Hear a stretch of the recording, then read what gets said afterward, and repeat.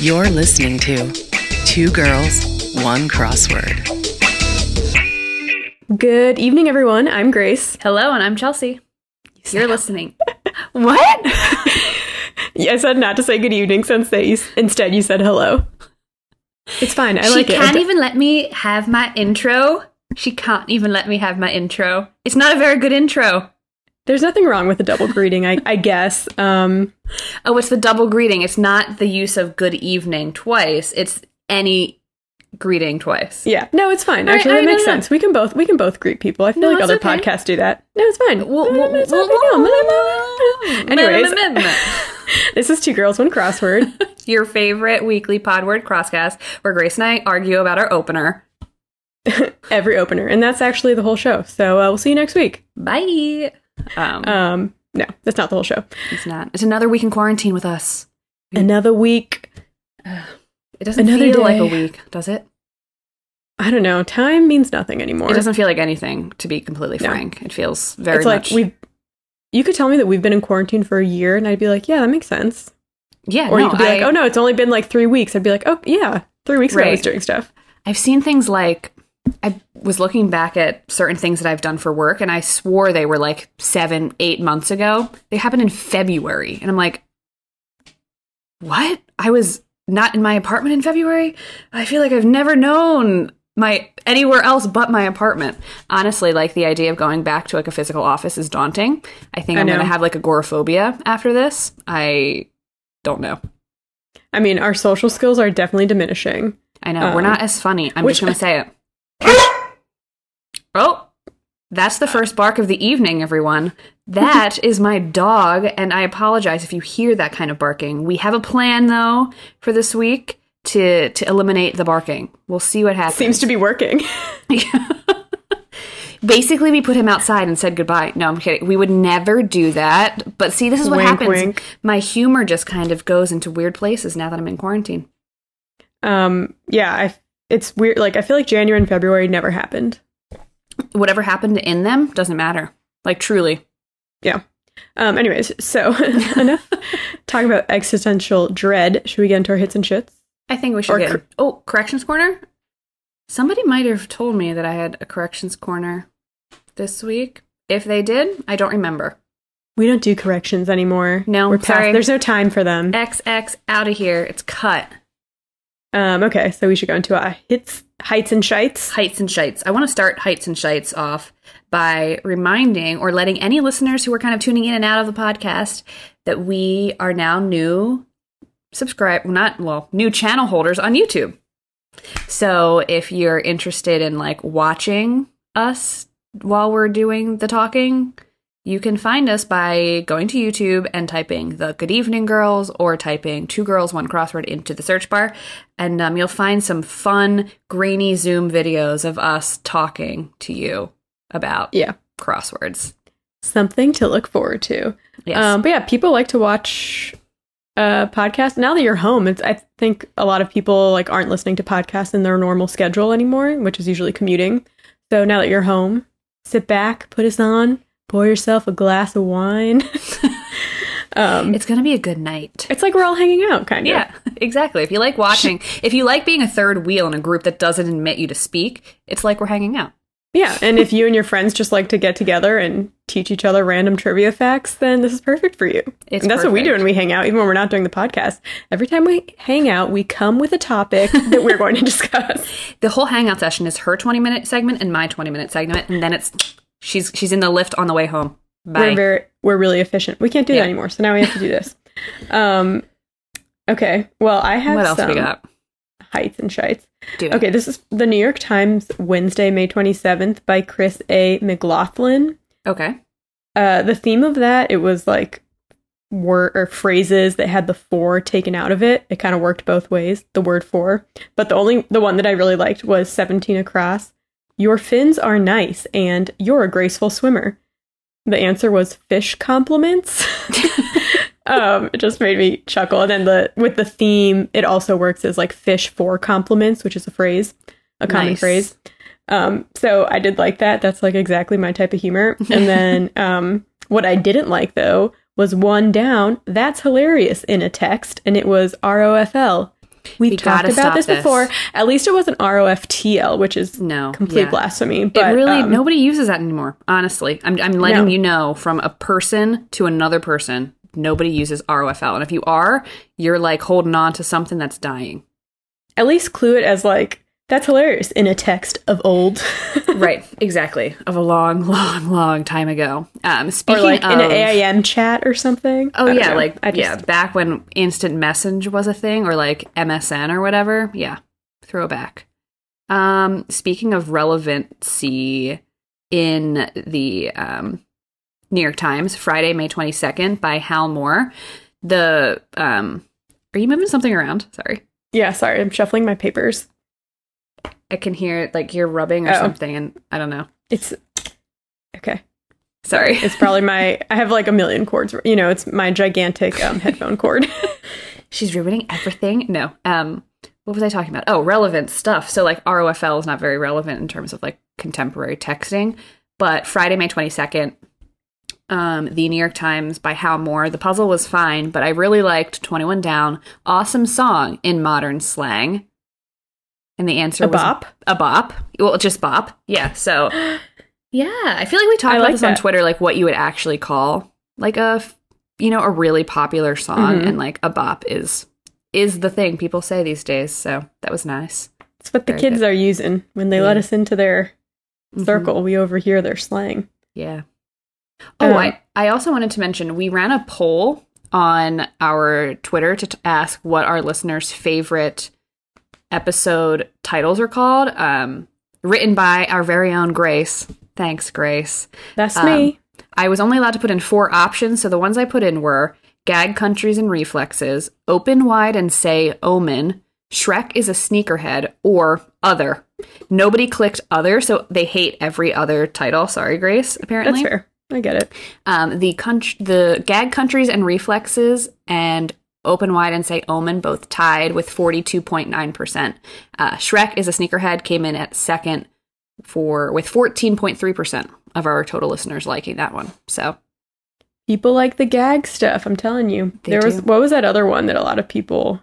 Anything that's like naked or that's like somewhat risque in the title always gets more listens. it does. So we're on to you, okay? We know, We know we what you know. like, and there's nothing wrong with it. There's nothing. It's fine. I've been doing the USA Today's, as you Yes. know. I did a couple this week too. Did you do May 27th yesterday, I believe? Or was that Oh, today? Zhao Xin? Yeah. Yes. My favorite. Yes. There was a lot in this puzzle that I liked. I'm just going to name a few. 49 Down, stories that might involve shipping for short. Oh my God, this was so funny to me. Yeah, fanfic. Yes. If you don't know, shipping is when like people want two characters to be romantically involved with each other. So you could say, for example, like I ship like Ron and Hermione, or right. something Ship is that. like short for relationship. So Yeah. they turned But it it's into also a verb. like a verb. Yeah. Yeah. But I like that. I just like fanfic in I there. do too. And the clue yeah. was really good. It threw me and Matt off. We were like, shipping. Yeah, I was like shipping like FedEx. Right, exactly. We were like, freight. If you don't know what a fanfic is, what planet do you live on? But it's like a story, a fan fiction. So basically fiction written by fans. It's usually like side stories or different takes on stories from existing books and movies.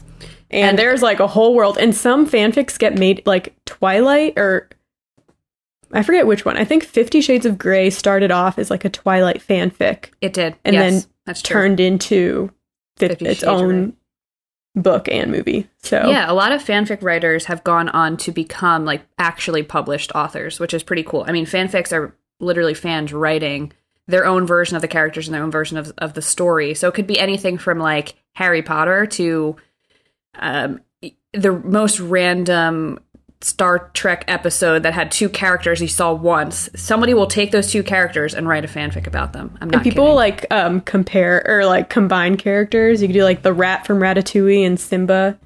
You know, you can do whatever you want. There's no rules. And usually they do get extremely sexual in That's my true. experience for some reason. I mean, I know why, because people like that. But Yeah. like if you're like, you know what? I liked Lord of the Rings, but it was like too rated PG for me. I guarantee you someone has written a fanfic that will tickle your fancy. Yes. So I played sure. God of War, and I was dying for more God of War content. I looked up God of War fan fiction, and I was really, really upset that I did, because that was probably the most vulgar sex fan fictions I have ever seen. I'm not saying that it's good, No. necessarily well written, but if that's what you're looking for, you can Right. find it. You can really find it. Grace, I will tell you what it was when we're off this call. Oh, I don't even want to. Okay, yeah, we'll discuss later. But anyways, from this same puzzle, I also liked 55 Across, Why Not Me author. Why Not Me is Mindy Kaling's second book. I like both of her books, by the way. If you want to read a book about someone who, she, like in one of her books, she says that she has the confidence of like a white, blonde, straight guy.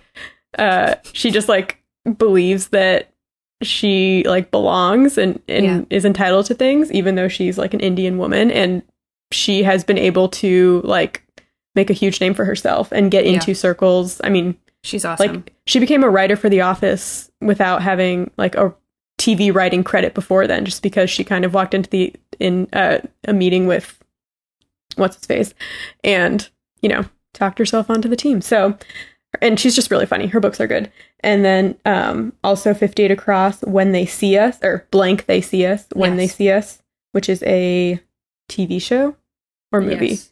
About I think it's about like police brutality, right? Yeah, it's a movie, I believe. It was based off of a book, I believe, as well. Maybe a young adult book, if I'm remembering correctly.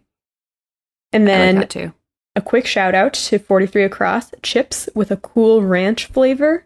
I just want people to know that, well, it's obviously Doritos. Cool Ranch is if it's the not best. obvious to you, then You can't sit with us at lunch, because I eat Cool Ranch Doritos like it's my job at work. She does. And then Chelsea gets the regular Doritos. Our lunches always match, and it's very annoying.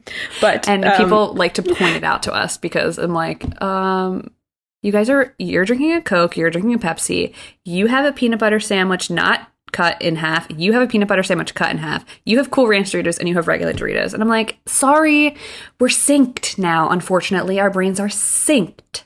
It's just what we have to do. Now we're all thrown off. We're off our game. But I wanted to share a tidbit that in Europe, Cool Ranch is called Cool American.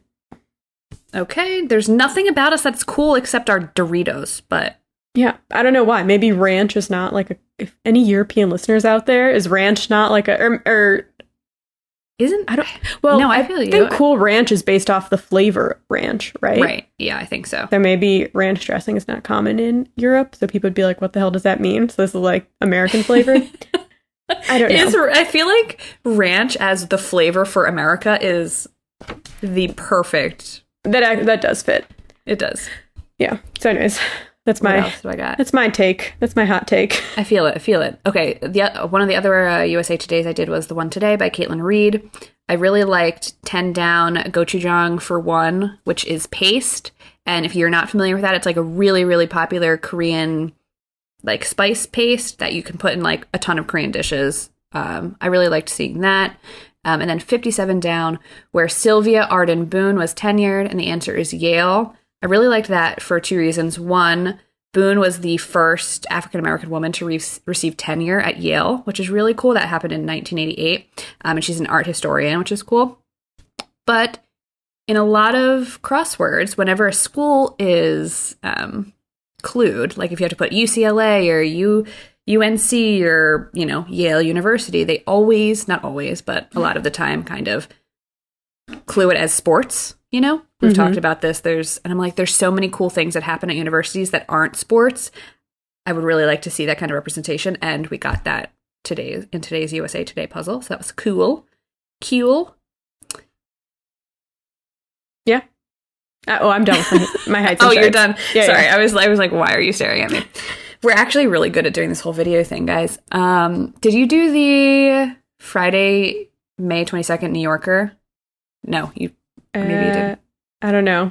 Maybe. It was I don't think so. It was by Elizabeth Gorski. I liked 39 Across a lot. It just made me laugh to like type it in. George of the Jungle costume. Loincloth?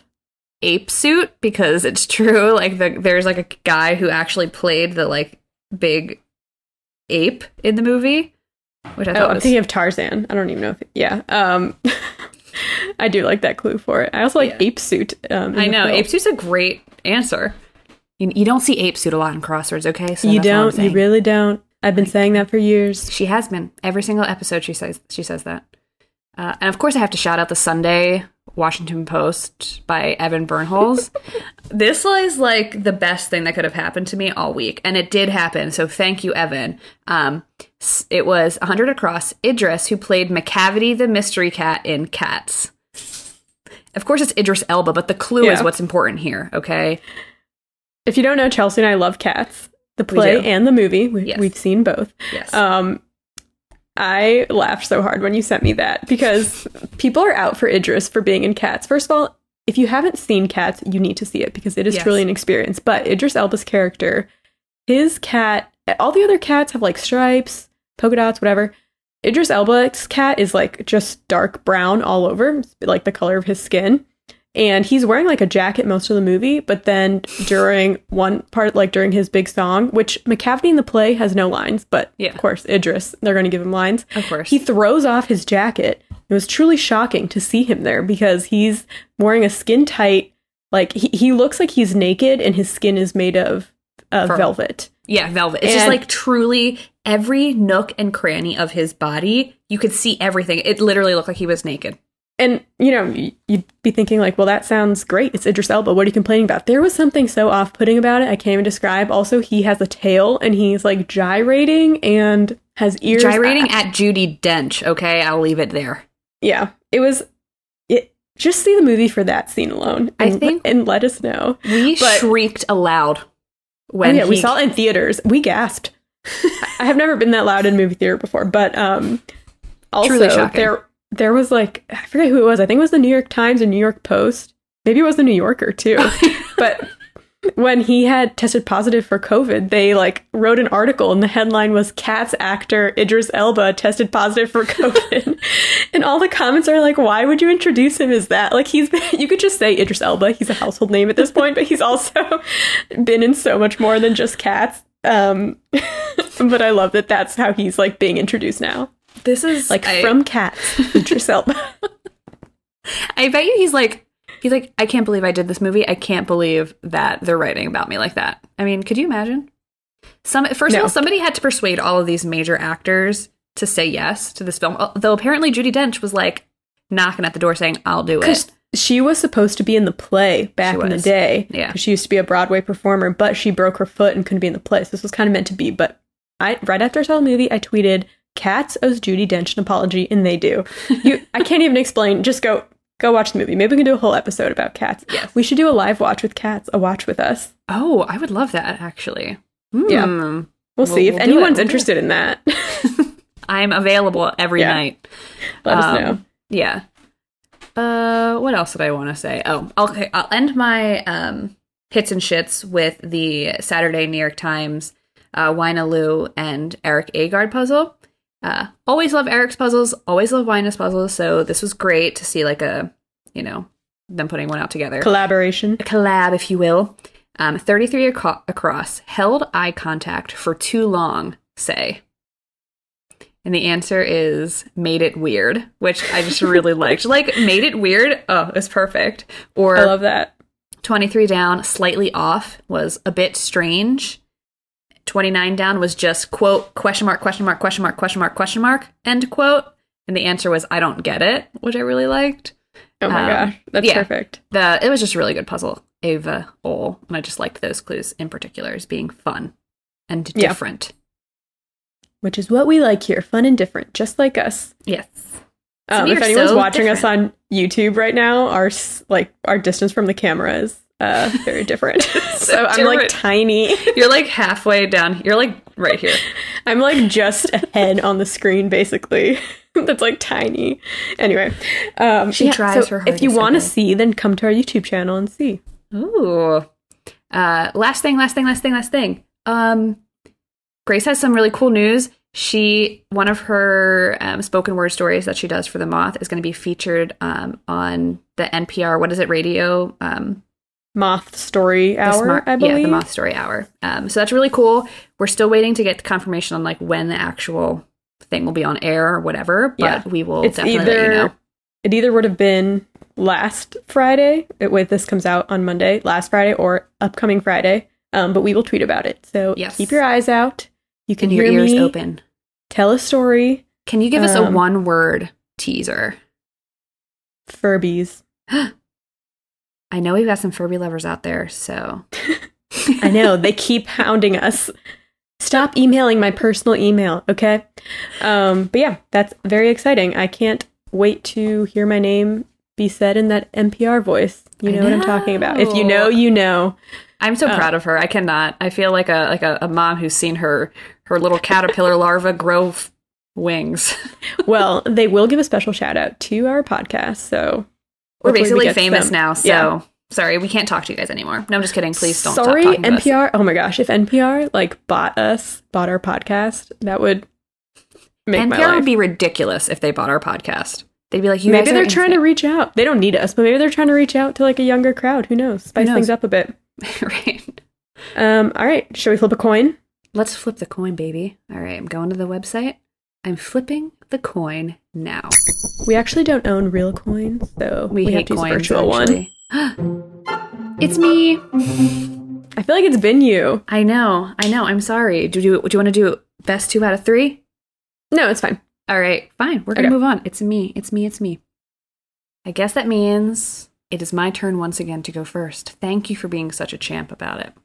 Okay. My topic comes from the Friday, May 22nd New Yorker by Elizabeth Gorski. 40 Across. Sicilian Crime Syndicate. I've got no idea. She's got no idea. It's the Cosa Nostra. Ooh. Okay, and I'm going to clarify here. Cosa Nostra refers to the Sicilian crime syndicate. La Cosa Nostra is what the name the FBI gave to the Americanized version of Cosa Nostra. Just so you know. Okay? I was wondering. I know you were. I could see it in your eyes.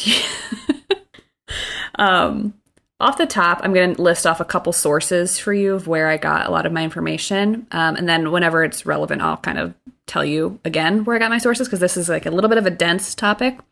The Kings and Generals YouTube, they had a really cool video that I watched, basically dictating the origins of the Sicilian Mafia. History.com was helpful. FBI.gov was helpful. And the You're Wrong About podcast. They're good too. So, what is Cosa Nostra? It is called Cosa Nostra, the Sicilian Mafia, the Mafia. Those are the 3 things you can call it. Cosa Nostra means our thing. And I'll talk a little bit more about what they use that to signify.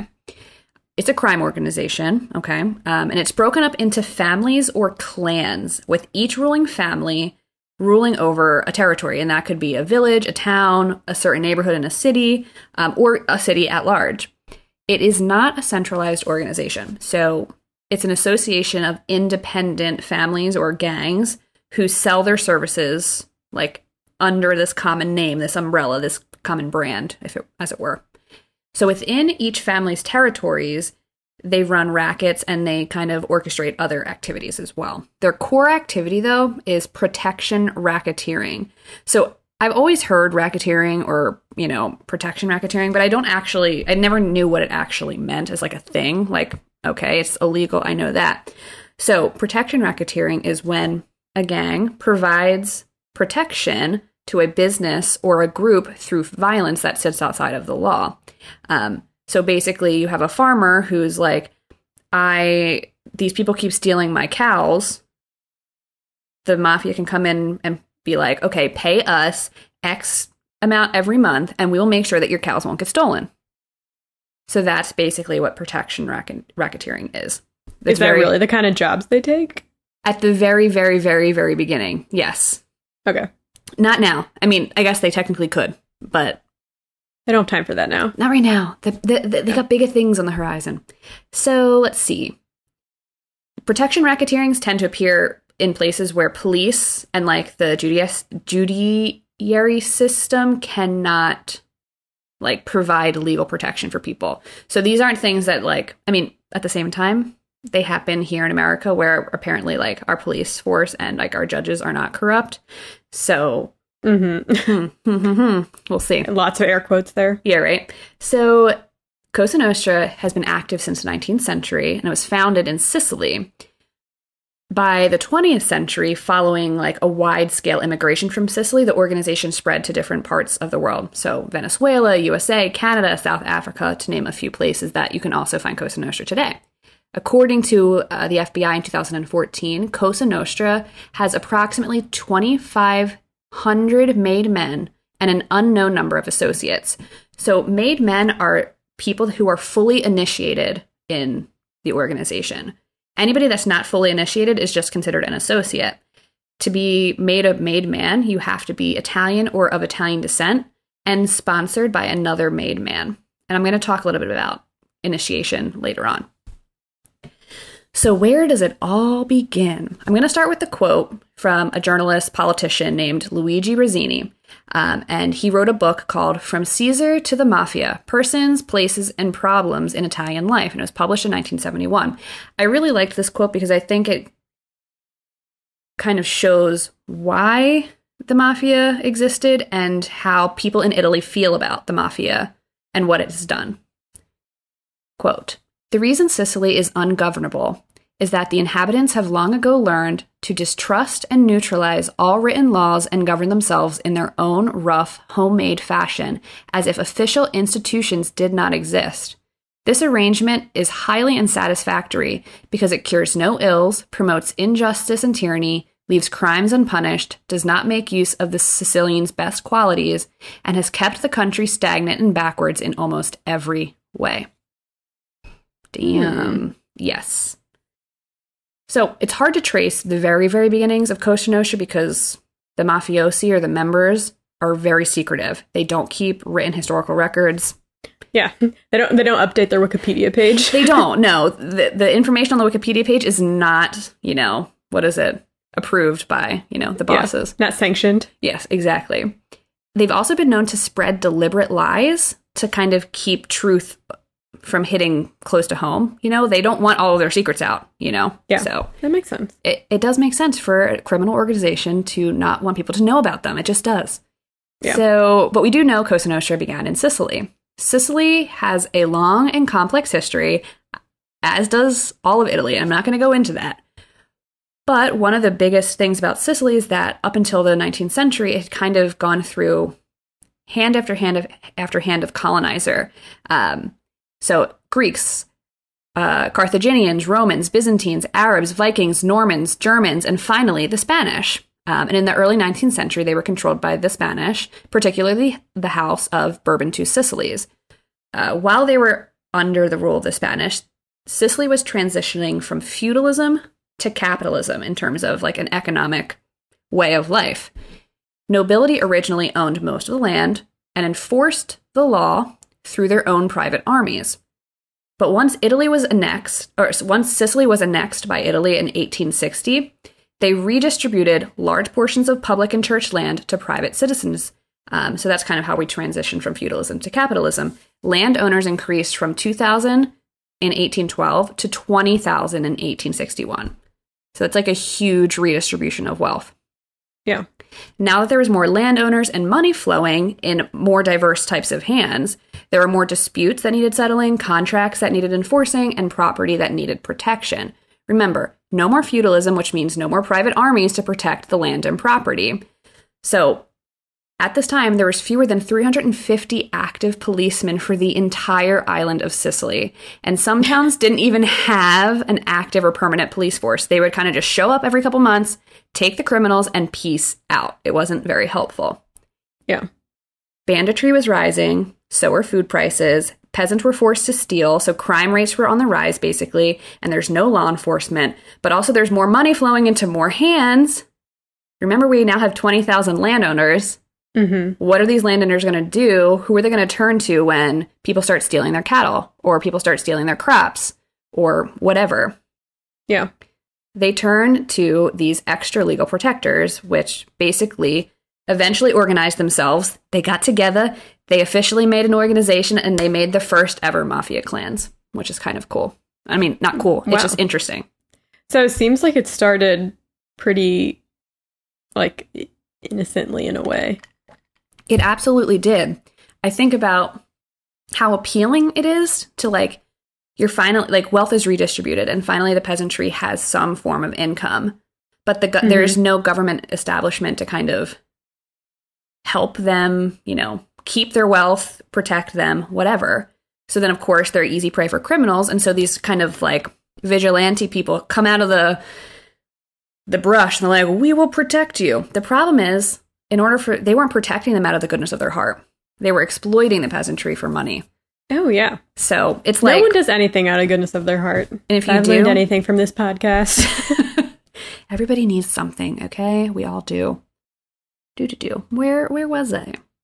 Right, okay. The first ever police reports in Italy describing mafia activity happened in the latter half of the 19th century. And by 1898, the police chief of Palermo, which is like a city in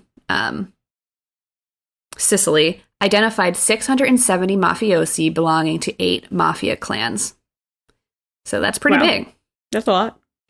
The report also talked about initiation rituals, codes of conduct, the types of criminal activities that they would get up to. It was like counterfeiting, kidnapping, robbery, intimidation, murder.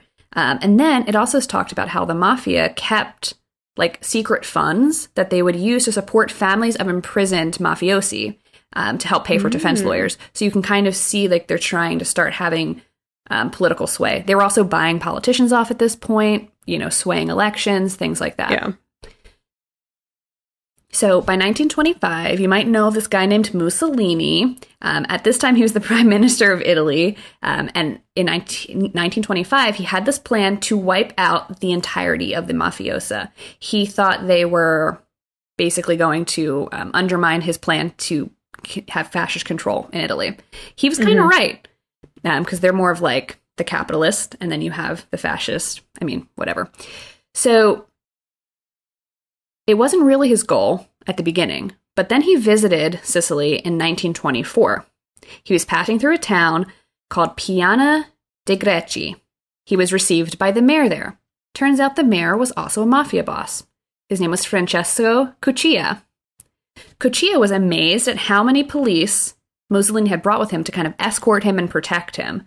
So Cuccia turned to Mussolini and said, "You're with me. You're under my protection. What do you need all these cops for?"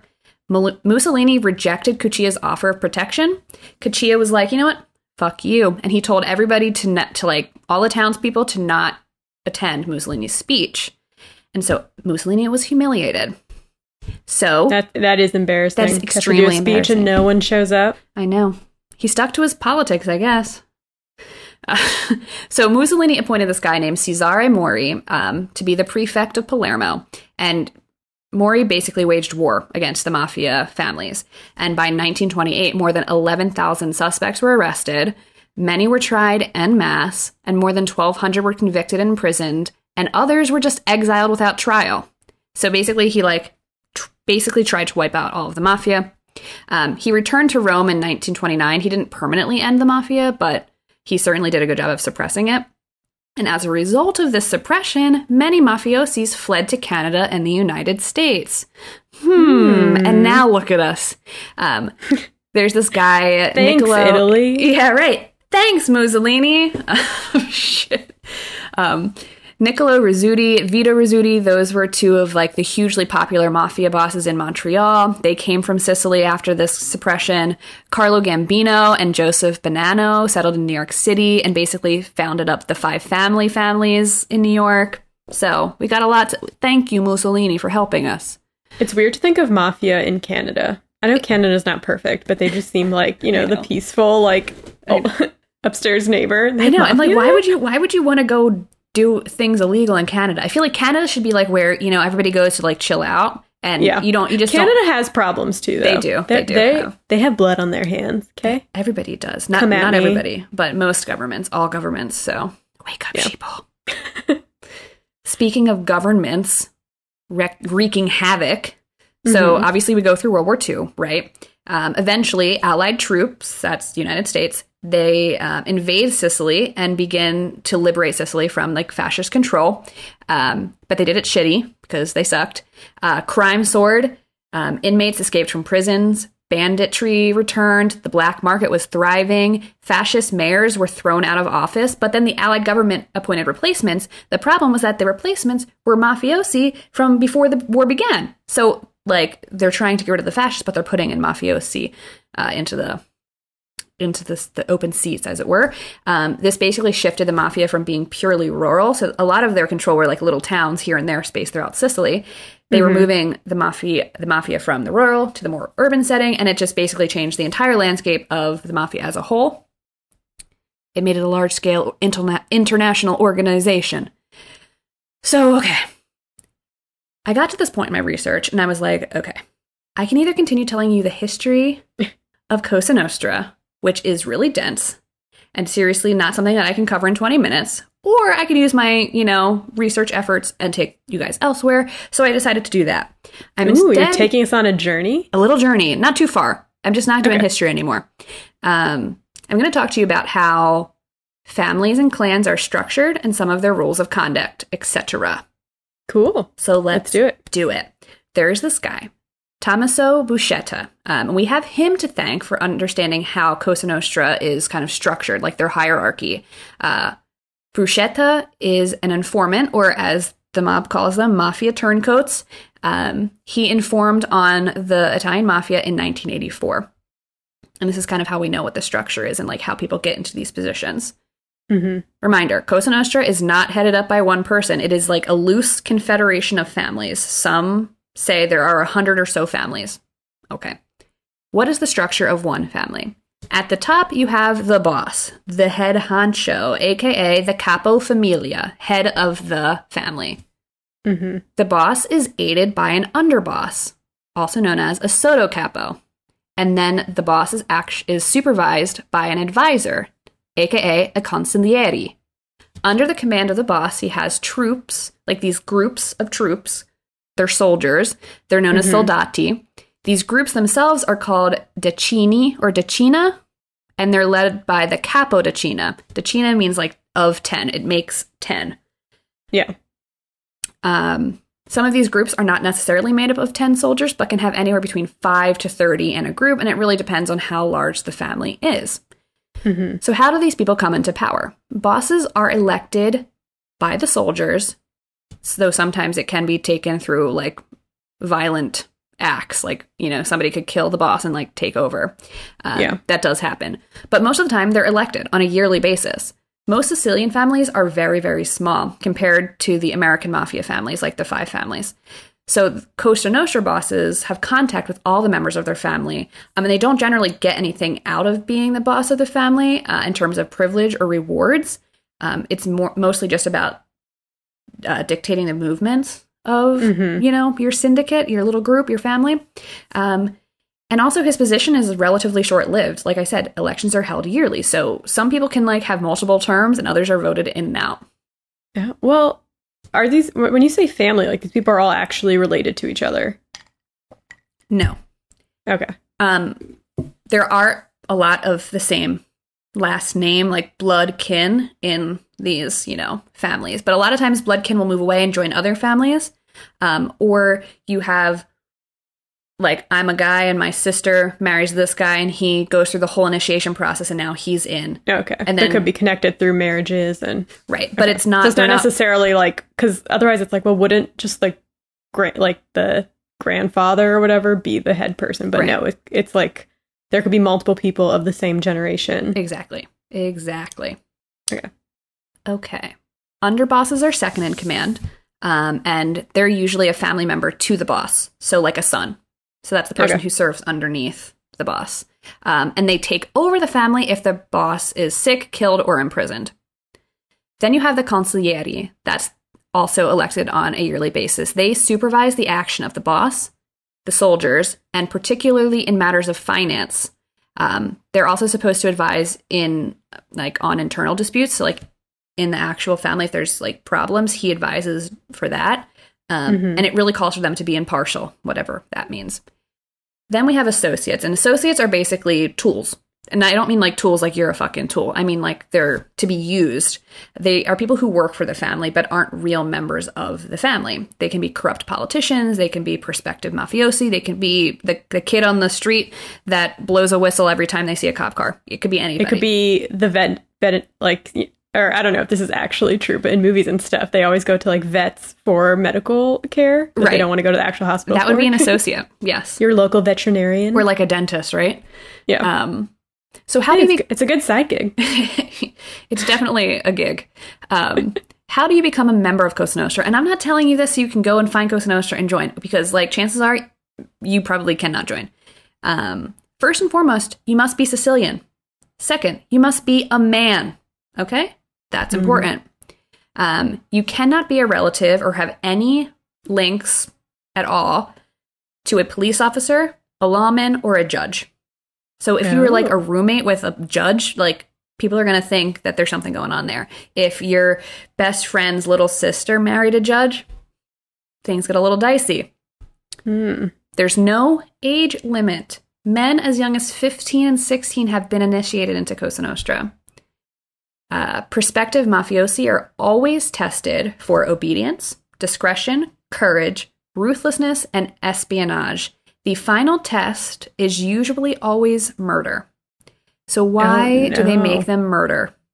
The act of murder is used to prove the initiate's sincerity, okay? To prove that he is not an undercover cop, for instance, because an undercover cop's not just going to kill a random civilian, right? And it's also to bind him into silence. There's this thing called the omerta, and that is the vow of silence that you take when you join the mob. That is, you will not tell, you will not divulge any information to anybody, especially not the police. So this Bruschetti guy obviously did not adhere to that. He did not. He broke his vow of silence. He broke his honor code.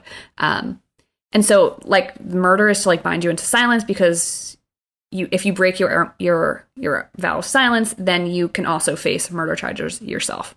So, initiation ceremony. So there's a couple instances of people being arrested, and then, like, through the process of interviewing, they kind of flip sides and they divulge a lot of information about the mobs. Because of this, we have a couple examples of what potential Cosa Nostra initiation ceremonies will look like. I'm going to tell you about one of them. So there's this guy, Giovanni Brusca. He was a former Sicilian mafia member, and this is his version of being inducted into Cosa Nostra. He was invited to a banquet at a country house. Then he was brought into a room, and there was all these mafiosos sitting around a table, and all of them were armed. On the table, there was a pistol, a dagger, and a piece of paper with the image of a saint on it. He was questioned by the mafiosi about his commitment and his feelings towards criminality, and specifically murder. When the other mafiosi were satisfied with his responses, the boss took the dagger and pricked his finger. Then they took the pricked finger and smeared the blood over the image of the saint. He then held the image in his hands.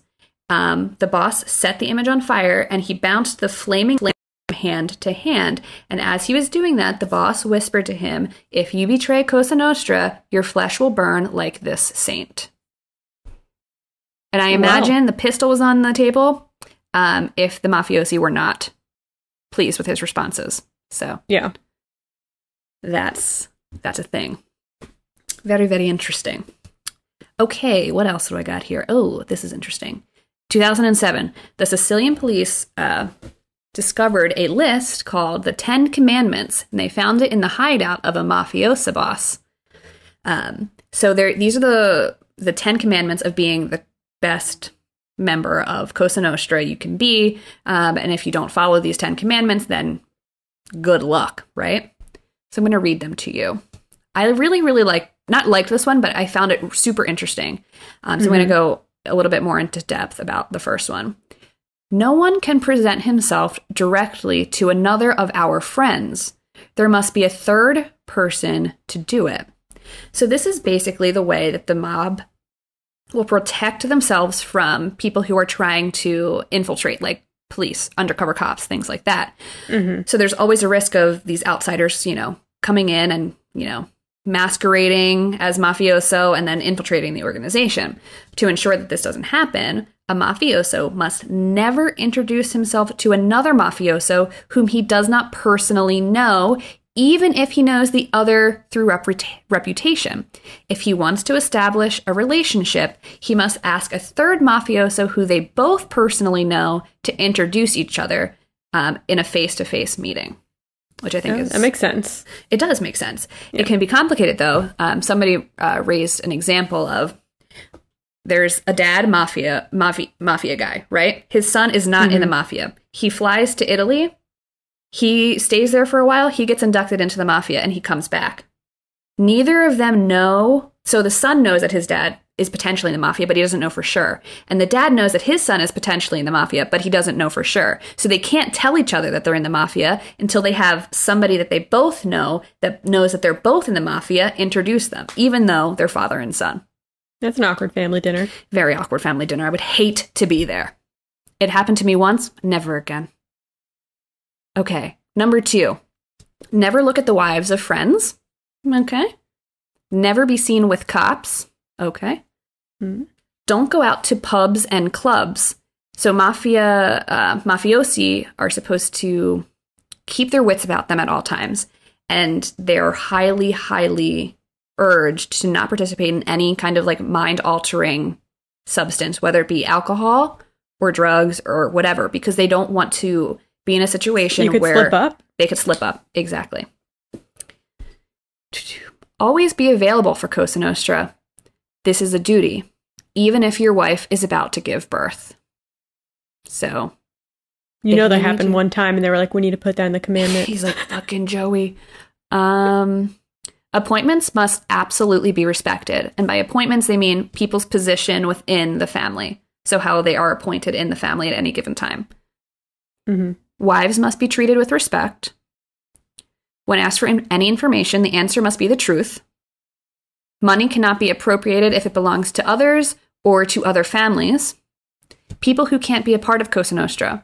Anyone who has a close relative in the police. Anyone with a two-timing relative in the family. Anyone who behaves badly and doesn't hold to moral values. It's a little vague, honestly.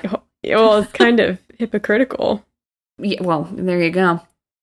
This whole thing. It's insane. So I'm going to end with a little aside of why do we think the mafia is like glamorized in our media? I'm speaking specifically of, American media. I'm not sure how it is in other countries. I know in Italy in particular, the mob is like still a very real threat, and they control huge parts of Italian life. And people still die at the hands of the mob. Whereas in America, the Italian mob doesn't feel as like real of a threat, but it's very much a threat for them there. And so in their media, they don't portray them in this like glamorized, immortalized way, the same way we do. I'm talking every type of media: film, literature, video games, board games, radio, everything. Mobsters, mafia, people, they're all there. Some of the most popular films and TV shows of the 20th century are about the mob or other crime syndicates. Goodfellas, The Godfather, The Sopranos, Boardwalk Empire, Peaky Blinders, The Untouchables, Public Enemy, Scarface, The Departed, Black Mass, and most recently, The Irishman. Do you have any thoughts? Because I read a really cool article about it. I don't know. The more you talk about it, it just reminds, it's like a gang, essentially. Right. But it is. They're white. So I feel like because they're white, they're kind of given like a pass. Right. That is a thing for sure. Yeah. Same as like, the same way the Amish are held up, even though they're just as shady as some other religious sects, exactly. aka cults. Exactly. But yes. I totally agree with you. It's especially interesting because a lot of gangs, like black gangs, or even like rappers or things like that, they took a lot of inspiration. I read a really cool article on Complex, so you can Google this. It's a Complex Why Are Gangs Immortalized or something. They talk about how they draw a lot of inspiration from like, mafia culture, think about like the names of things like American Gangster, the Jay-Z album, 3 6 Mafia, that group, like they pull inspiration from them. But I feel like Black people are always more demonized than white people, so it's interesting. Yeah. It's interesting what you say in the... Okay. Go ahead. Sorry, go. No, go ahead. I'm trying to... well, the thing about gangs is like, from what I've researched, like a lot of times it's kind of one of the only viable courses, like for a young man to take, and women can be in gangs too. But you kind of like have to, because maybe you need the protection or you just need to belong. I wonder if the mafia is the same. It is, yes. Okay. It's like you kind of almost, I mean, you have a choice, but you almost don't. It's the same as like, not to bring it back to the Amish, but like, yes, Amish can leave, but can they really? Like, no. It's very hard for them to leave. Exactly. And this is a really, really complicated issue that obviously I'm like just glazing at the very, I'm like, we're just kind of peeking in and squinting through like a very thick pane of glass, But you're right. There's a huge socioeconomic side of this that like a lot of people have no other options and no other choices, and then they're kind of inducted into this lifestyle, and that's all that they know their entire life. And once you're in, you're stuck. Like, it's very hard to leave that. Exactly. So it's much more difficult than this is a mob, this is the gang, and they're bad. It's much more difficult than that. Okay, so I'm going to talk to you about an article I found on The New Yorker by this journalist called Maria Konnikova. The article is, Why Do We Admire Mobsters? And I would absolutely recommend searching this out and reading it. There's a lot of info in there. Maria starts off by talking about how as a country and as a people, like the United States, we don't glamorize all violent crime, just some violent crime. So like Son of Sam, for instance, and most serial killers, we do not glamorize that. There's like a morbid intrigue there, but we don't glamorize it in the same way that we glamorize the mafia. Like, think about like The Irishman or Goodfellas or any of those movies. Yeah. You don't see that about Son of Sam. No. She goes on to talk about the historical implications of gangs in the U.S. There's this professor that she highlights, James Finneckauer, who is a professor at Rutgers University and an author of a book called Mafia and Organized Crime, A Beginner's Guide. Apparently, this glamorization of the mafia in the U.S. started with the Prohibition. So in the early 20th centuries in the United States, mobsters were small time. They kind of like ran rackets locally. They didn't really like expand globally. But then the Volstead Act outlawed alcohol. And Prohibition was hugely unpopular. So these groups of men, these gangs, that kind of stood up to this establishment that was hated by the people, were seen as heroes rather than as criminals. Then, of course, Mario Puzo's book comes out, The Godfather. It insinuates that mobsters are men who care about their communities, live by a code of honor, that they're unaffected by politics, and they are not under the control of the quote-unquote establishment. And that was very appealing to the American people. Then the article goes on to talk about psychological distance, which I thought was interesting. It was coined by an NYU psychologist, Yakov Trope. It describes the phenomenon of mental distancing that takes place when we separate ourselves from events, people, emotions, and concepts. As painful events recede into the past, our perceptions soften. For instance, our emotions cool down. And so that's why when you take time after like a particularly horrible event, it feels a little different than when it felt when it was immediately happening, right? That's called psychological distance. It also allows for us to romanticize and feel nostalgia for almost anything. So like, think about your time at summer camp. It's been so long, but you just remember how amazing it was to sit on that tire swing and how you held Billy's hand on the dock. And I mean, if you were actually there, you were probably super freaking awkward and like covered in bug bites and sunburn, and you were starving because they gave you one hot dog for the whole day. You know what I mean? Like, that's also psychological distancing. Let me see here. It provides like a filter, right? You know, it's like on Instagram. Boop, you got a filter on. So I'm going to read you one quote that I thought was interesting about psychological distancing in relation to the mob. Okay. Quote, but psychological distance doesn't require time. Under the right conditions, it can flourish in the moment. The psychological distance provided by otherness mimics the distance provided by time. It's not a phenomenon unique to the mafia. It's easy to glamorize warfare when there is no draft, or to idealize anyone whose lifestyle seems risky and edgy without putting you personally at risk. Spies and secret agents, rebels without a cause, and beatniks of Jack Kerouac's On the Road. We grant mobsters dignity because we enjoy contemplating the general principles by which they are supposed to have lived. Omerta, standing up to the unfair authority, and protecting your own. Well, that explains it. That explains it. It's a great article. I'd recommend it. I want to finish my section. I know I went on for a long time, but I did mention earlier that the mob is still like a very real thing in Italy. And mafia bosses have actually turned to social media to recruit teenagers as young as 14 years old to join their organizations. Most people in Cosa Nostra, it's like 50% of the people are under 40 now. That's how many young people are in the mob. So it is like hugely real, and it's affecting people as young as 14 years old these days. And think about what I said about in the induction. If it's still anywhere like it was, that final test is almost always murder to be officially inducted into Cosa Nostra. Yeah, and like a random murder of an innocent person. Exactly. So that's that, kids. Thanks for tuning in. All right. I'm kind of glad your topic went on for a little longer because my topic is not that long, but it is still interesting. Okay, so cool. It all worked out.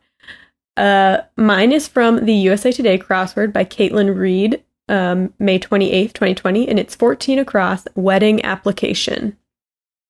Do you remember this one? Henna. Yes. Nice. I'm going to talk about henna and also its use at weddings. Cool. Hey everyone, disclaimer Grace here. Once again, I wanted to pop in because this week my topic was about henna. And we went into cultural appropriation. I said that I think it can be okay to get it, especially if you're traveling to a country that has henna as part of the culture. But I didn't go into it further, and I should have, so that's why I wanted to pop in now. First of all, I am not the person who makes the call on whether henna is cultural appropriation or not. I just want to clarify that. However, in my research, I did read a couple articles about that, and the general consensus that I saw was there are ways to get it done respectfully, especially if you are traveling to a country where henna is part of the culture. So I actually wanted to read a quote from an article on a travel blog called Eco Wanderland, run by Nadia Crow. She has lived most of her life in Malaysia, and she is half Malay. She wrote an article called, "Is Getting Henna Whilst Traveling Considered Cultural Appropriation, and Is It Safe?" She says, quote, "When you go overseas and get henna from someone who practices it in their culture, I actually consider it a form of cultural appreciation. Supporting local artists, learning about its history, experiencing the process are all important parts of cross-cultural exchange to me. It's a way for us to better understand each other. Personally, I only find issue when people use henna for things like festivals to look more boho. Plus, I also think it's best to get it from artists who actually have henna in their roots rather than someone who doesn't." Again, this is only one person. I did see a similar sentiment echoed in other articles that I read, but definitely, if I'm wrong here, if you're from a culture that uses henna, please reach out to me. I am at Grace Topinka everywhere. I'd love to talk more about this. But yeah, I just wanted to pop this little clarification in here, and back to the episode. So get excited. Okay. I'm excited. If you don't know what henna is, I mean, you've probably seen it. It's like what do you live under a rock, huh? It's like brown. Like it's kind of like it's called the henna tattoo, but it's not a real tattoo because it's not permanent. But you usually see designs on people's hands. It's like a brownish tint. It's a very ornate, usually looking beautiful design. Okay, so henna itself is a flowering plant that grows in hot climates like Africa and Northern Asia. Its flowers are used for perfume, but its leaves have a staining pigment called lawsum in various hues from burnt orange to deep red. So to extract the actual henna dye, the leaves are dried out, and then they are like ground in a mortar pestle into a fine powder. And then this is mixed with water, and it can be used to dye clothes, hair, and skin temporarily. Yes. It's permanent for clothes and hair, but for skin, it's temporary. Yeah. I've been thinking about doing henna dye on my hair. Just because I got nothing else going on. I think, henna dye for your hair is I'm not going to go that much into that, but I do know a little bit about it. It's usually like a reddish color, red or brown. Yeah. So I think you could look good with henna dye, but it is permanent. Like I know. it cannot be taken off. I've heard that it doesn't I don't last think it can forever, be dyed though. over. Yeah, I think it fades. Yeah. Lush has henna hair dye, but I don't think that's real henna. No, I don't think it is mixed either. with other stuff. Yeah. But they call it gaca. That's what it's called because it literally looks like poop. Yeah, it's... And that's Lush. If you don't know what Lush is, it's like this natural soap store that if you go in there, they will, and you ask them to like try out a soap, they will like sponge bathe you right in the middle of the store. If that's your thing, go to Lush. Yeah. It's very weird. But anyways, they do have henna hair dye there. It is like a natural dye, so it's free from chemicals of other hair dye. Yeah. So yeah, like this, leave a review if you want Chelsea to dye her hair with henna. Do it. I'll do it. So not only is it used as a dyeing agent, but it also has health benefits, including the ability to bring down fevers, cure headaches, and cure skin issues. Okay. When it's used to dye the skin as a tattoo, the paste is applied to the skin, sometimes in an intricate pattern. The paste, you have to keep it on your skin, you let it dry, and it flakes off, and then it leaves a red or brown stain that sticks around for a week or two, depending on the area of the body. Have you ever gotten henna done? I might have, I think I went to Six Flags once when I was in, 6th grade and got henna on my hand. Yeah, I got a peace sign on, Miami Beach when I was in high school, and then I got, on my hip, and then in college, in one of our orientation, they had a real henna artist who did, the traditional henna design on the hands, but, yeah, they put it on you, and it's kind of a raised area. You have to let the ink dry, and it kind of flakes off like a scab. Yeah. And then it leaves the dye underneath. If you didn't know how it worked, that's how it worked. Okay, so what about the origin of henna? The exact origin isn't clear. There's a disagreement between whether it started in India, Persia, or Egypt. Since there was so much migration between them, it's kind of hard to tell. Sure. So henna grows in super hot climates, like I said. It's believed that desert communities were the first to start using it as the paste has a cooling effect. Remember I said earlier it could be used to bring down fevers. Okay. So they would apply the paste to their hands and to their feet to keep cool.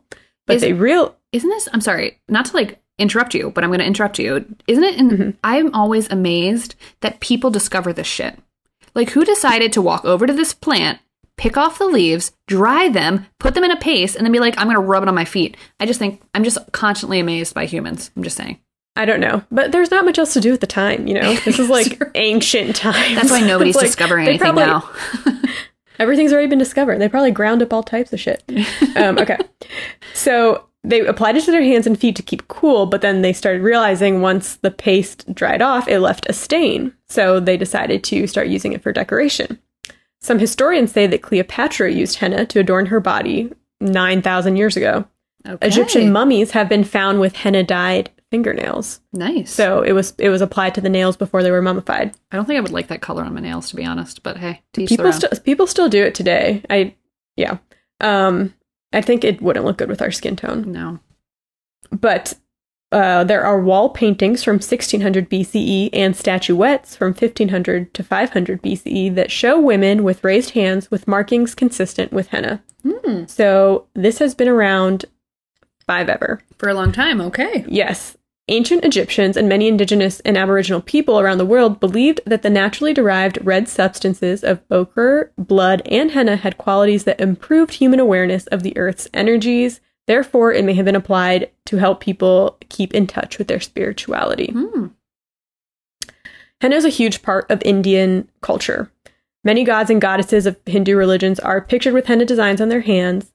Henna application is called Mehandi, and it is applied for almost all special occasions and festivals throughout the year, including weddings, births, Diwali, just to name a few. Henna is often seen as good luck for a bride on her wedding day. And in fact, the night before the wedding is called the night of the henna. These days, it's not always the night right before, but it's kind of it seems similar to a bachelorette party or a bridal shower or a combo of both. Amazing. But it's popular for both Muslim and Hindu weddings. Indian brides, along with all their female friends and family, gather to be adorned in henna patterns as a symbol of luck and blessings. And the bride always has the most intricate pattern, of course. Pregnant women often have their stomach adorned with henna patterns. And it is tradition that as long as the henna stain stays on your skin, you don't have to do any housework. So it's kind of a way for new brides and expectant mothers to like get time off. Yeah. Basically during their honeymoon or their baby moon. Okay. In India, it's believed that the deeper the color of the henna on a bride's hand, the better her relationship would be with her mother-in-law, her future mother-in-law. In some places, it is also said to signify the strength of love between the bride and groom. Many traditional henna designs are secret symbols of prosperity, love, loyalty, fertility, and good luck. These designs can take anywhere from a couple hours to a couple days to finish. Not like days straight, but you have to like keep going. Yeah. In some countries, even animals like horses and donkeys have their hooves, paws, and tails hennaed for special celebrations. I kind of love that. Yeah. It's non-toxic, so it's fine. Although I don't know if a donkey would stand still long enough for you to do a henna design on their paw. In the goddamn head. Are you kidding? Maybe the donkeys in India are different. Okay, true. So there are different types. Donkeys. Sorry. Yeah. Not mules. Mules do not get hennaed, okay? Actually, I don't know. They might. But they definitely can't have babies. Okay, so there are different types. If you don't know what we're talking about, listen to our last episode about hybrid animals. So there are different type of henna designs, kind of based on regions. So the Indian henna designs often feature intricate lace, floral, and paisley patterns, and they often incorporate representations of the sun on the palm. Henna art often covers the wearer's entire hands, arms, and feet with very little space between the lines. I think that's the one that most people, when you think of henna, that's what we think of. Among African cultures, henna patterns tend to be bold and geometric. They're also very cool looking. And then Arabic designs are usually more delicate, often featuring feminine floral motifs. And if you're on Miami Beach, you can find henna designs in heart and peace sign shapes. Or at Six Flags. Oh my god. I wouldn't get it now, honestly, but... Well, from what I've read, I feel like it's fine to get it as a non-Indian person. Like, okay. Because it's just like a decoration. Right. It's not the same as like a bindi. I'll talk more about that stuff. Okay. But like if you're visiting India, a lot of people get it as a souvenir. Okay. And it's fine because you're supporting like local, the local henna designers. Nice. So I didn't see anywhere specifically where it says like you have to be a woman to be a henna designer. But it's like from what I've read, it seemed like most of them are women. And in countries where women are discouraged from working outside the home, they can find socially acceptable, lucrative work doing henna. Okay. So Morocco, Mauritania, Yemen, Libya, Somalia, Sudan, and the United Arab Emirates. And in India, many other countries have thriving women henna businesses. So it's like, it's on days of festivals, I read that like they keep their house open all night to be like doing henna on everyone because everyone wants to get henna done. It's like if you went to Lollapalooza, right? You'd want to get henna done, right? Yeah. So I read this article on SmithsonianMag.com, A Quest to Master the Art of Henna by Shobha Narayan, and she was she's a mother. And she was on a mission she's Indian and Hindu. She's on a mission to learn how to do henna so she can decorate her daughter's hand when her daughter gets married. Now, her daughter's like a sophomore in college, but she knew that like she needed to practice for a long time before she was able to do it. And she wanted to do it herself instead of hiring someone. Mm-hmm. So she talks about her own wedding, which was an arranged marriage where her henna lady wanted to hide her husband to be's name in her henna design.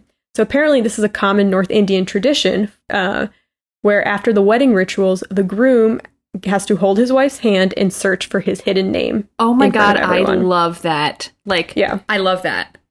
She says, quote, "It was a great icebreaker, particularly in traditional marriages where the couple were seeing each other for the first time." Wow. And by the way, she says she's still very happily married to her husband. Wow. She also spoke about the stain of the henna in a bride's time off, which I mentioned earlier, saying, quote, "Once the design faded, she went from being a bride to a cog in the wheel of a vast Indian household." Damn. She mentions the henna design is written about in the Kama Sutra as a means of seduction, so especially application on palms, shoulders, and backs. And she also mentioned that you can get your boobs henna or decorated, but it's not with henna, it's with saffron and musk. So I don't know why the difference, but if you wanted to know, if you were interested. I was actually going to ask, so thank you. Yeah. So Shobha went back to India to start learning how to apply henna for her daughter's future wedding. She meets up with a teacher who has her endlessly repeat designs on pen and paper. Henna is not erasable. It is not forgiving at all to mistakes, so you have to practice in pen. Or she could be like us and our crossword usage with pen and scribble out all her mistakes and piss people off. Get that white out. That would not look very good. We've done that once or twice. There is no whiteout for henna. No. Okay. So once she practiced like over and over and over again with the pen and paper, the designs, she moved on to using a flour paste that does not stain. It has the same consistency of cake icing, and it's kind of piped in a similar way. If you've seen like henna applications, it's like a cone with the paste inside. So she said, like icing a cake, the hardest part is maintaining constant pressure. Keep in mind, these designs can take hours to do. God. So these professional henna people have strong hands. Yes, they have to. My God, show me your hands. I would say that to the henna person. I'd be like, show them to me. What's your secret? So she traveled to a different city to meet with another teacher. And after practicing for a couple hours, she said, quote, all around us parrots shriek, rain clouds gather, school children return home, chattering excitedly. Someone giggles. This is the milieu of Mendi. Remember, Mendi is henna application. Women gather together to take a break from their chores to bring some beauty and lightness into their hands and lives. Oh my goodness. Yeah. So Shobha leaves India with the hopes that her henna application will improve. She said it did improve while she was there, but she has a couple years before her daughter gets married. But I liked what she said about the end, or at the end of the article. She said, quote, tradition is a transmission over eons involving delivery, handing over, and for the student, surrender along with practice. With Mendi, I feel like I am reaching back into India's deep history to grasp what is tangible and beautiful and shrink it into the palm of my hand. That's so lovely. Yeah. So this article was actually written a couple years ago. Maybe I'll like find her on Instagram to see if her daughter got married and if she did. If anybody followed the story, let us know. Yeah. Well, I'll see what I can find after. I'll tweet about it if I find anything interesting. But in this article, she talked about how henna is one of the 16 adornments of the bride in Indian Hindu tradition. So since the clue was a wedding application, this kind of fits in. So I wanted to talk about the 16 adornments. Let's do it. Okay, so number 1 is the bridal dress. That's kind of obvious. It's traditionally bright with vibrant colors like red and gold. That's a little different. Number 2 is the hairstyle, which is typically an updo decorated with a floral arrangement and jewelry on the forehead. Wow. You see, like, my God, they're always the pictures of Indian weddings are just so gorgeous. I'm like, this is so much more interesting than what white people do. I know. It's because they have this list of 16 adornments that make you look like bomb. They're like bomb as hell. Oh my God. They're like, honey, you're going to be bomb on your wedding day. Yeah. Number 3 is the heavy and intricate neck piece. A lot of times, one of these neck pieces is presented to the bride from the groom at the wedding, and it is a sign of being a married woman. Number 4 is bangles. A lot of them. Those are bracelets, if you don't know. Number 5 is henna, as we already talked about. Number 6 is a waistband, which is usually gold and embellished. Okay. Number 7 is payal, and sorry if I'm pronouncing these wrong, but that is an anklet with tiny bells. Oh, yeah. Which I've seen. Yeah. Number 8 is a baju band, which is an armband, usually gold and adorned, worn on the upper arm. That was like it was like an arm cuff. Oh, yeah. But it looks so cool. Okay. Number 9 is an arsi, which is a big ring. Traditionally, I mean, they're huge. It almost takes up like your entire hand. Traditionally, these are supposed to have a mirror embedded in them, which enables the bride to catch a glimpse of her husband before the wedding ceremonies. She probably like can't look directly at him, but she can like check out in her gigantic ring. That is freaking cute. Yeah. Oh my God. Number 10 is the mang tika, which is a hair accessory worn in the part of the hair. So I've seen this too. That looks so cool. I know. Like our parts are just boring, but they're usually like, I don't know how to. If you've seen them, you've seen them. If you know, you know. Okay. If you know, you know. Just Google it. This is something that I'd seen before, but wasn't sure what it was. Number 11, sindoor, which is a red powder that the groom applies to the bride's hair part as part of the wedding ceremony. Oh, yes. Yes, I've seen that too. Yeah. Number 12 is bindi. So the bindis are the red dots that are worn in the center of the forehead. They have a religious connotation, and they're also the sacred mark of a married woman. So this is one of those things that sometimes you see at like Coachella. Wide eyes There's a at difference. you, Yeah. Coachella There's folks. a difference between like putting jewels and stuff on your face versus having like the center jewel. I mean, the bindi is red traditionally from what I read.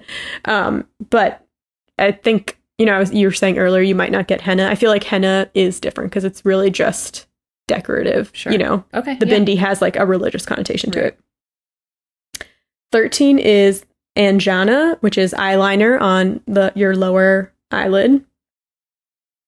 Which I wouldn't want to wear because my eyes are too small for that. Number 14 is karnful, which are earrings that are often quite heavy and ornate. I've seen those, and I read that sometimes like they're so heavy that they kind of hurt to wear in your ear. So a lot of times they're connected by a chain, like above your ear. So if you've ever seen, like I hadn't noticed that before, but then I was looking at pictures and like, oh yeah, a lot of them do have chains that like go up kind of into your hair, but that's what they're for because they're so heavy. Interesting. Oh, I love this. Number 15 is a nath, which is a nose ring that's worn on the left nostril. Right.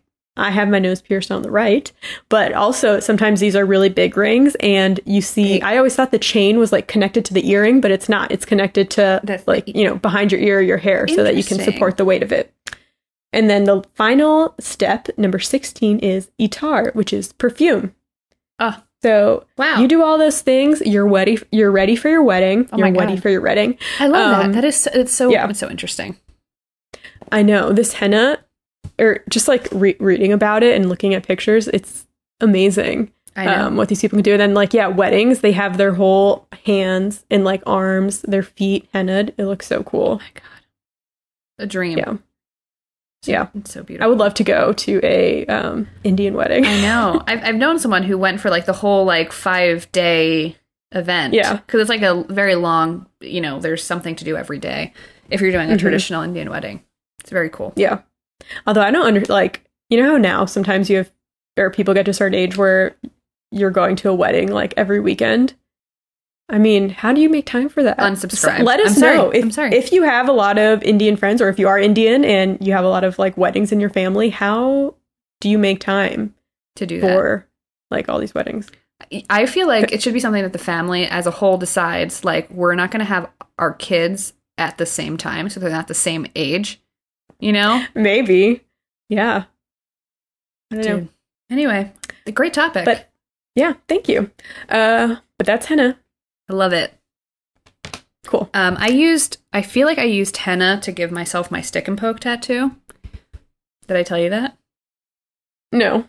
Oh. But now I know. I thought you just used regular ink. Some people use henna to do fake freckles. They do, yes. On their face. Yeah. But you have to be careful because a lot of the henna that you can buy in the store that's in the cone there's something, it's called like black henna. And it's henna that has this additive to it, which makes the color darker. Right. But the additive is like, it was voted like top allergen in 2003 or something, which gotta love it. Is a thing. Yeah. So be careful. Yeah. Like if you want to use henna, make sure you're using the right stuff. Preferably buy from like, a henna local artist, Indian supplier. I'm sure Devon Market has henna powder. They might. Yeah. I guess we'll find out. Yeah. if you see Chelsea with bright red hair next time, then you'll know. Well, all right. Well, that's that. Thanks for listening. Thank you for listening. We are 2 girls, 1 crossword. No, we are. We're the Good Evening Girls, and you're listening to 2 girls, 1 crossword. See, Grace has got me all messed up. It's all her fault. She's got me crazy. I can't think straight. I make her nervous. If you want to talk to us, you can follow us on Twitter at The Good Eve Girls. You can follow us on Instagram at The Good Evening Girls. You can follow us on TikTok at The Good Eve Girls. Oh my God. And don't forget to subscribe. I don't think anyone has followed us on TikTok. No. If you have, we don't know. Let us know. But you could also subscribe on YouTube. Remember, search The Good Evening Girls or 2 Girls, 1 Crossword. You will find us. Hit subscribe. Watch us. Don't watch us. Whatever you want to do. please, if you haven't already, leave a review and rating. It really helps our on egos. iTunes. We're very sensitive. We need that. Yeah. And then we're going to hit 50 episodes next week. So we're trying to think of something fun to do. Not to set the expectations high, because we might not think of anything fun. But yeah, we're not very fun people, as you guys know. Yeah. So. But we're almost there. So we will see you then for our 50th episode. We will. Oh my God, 50. Bye, guys. Bye.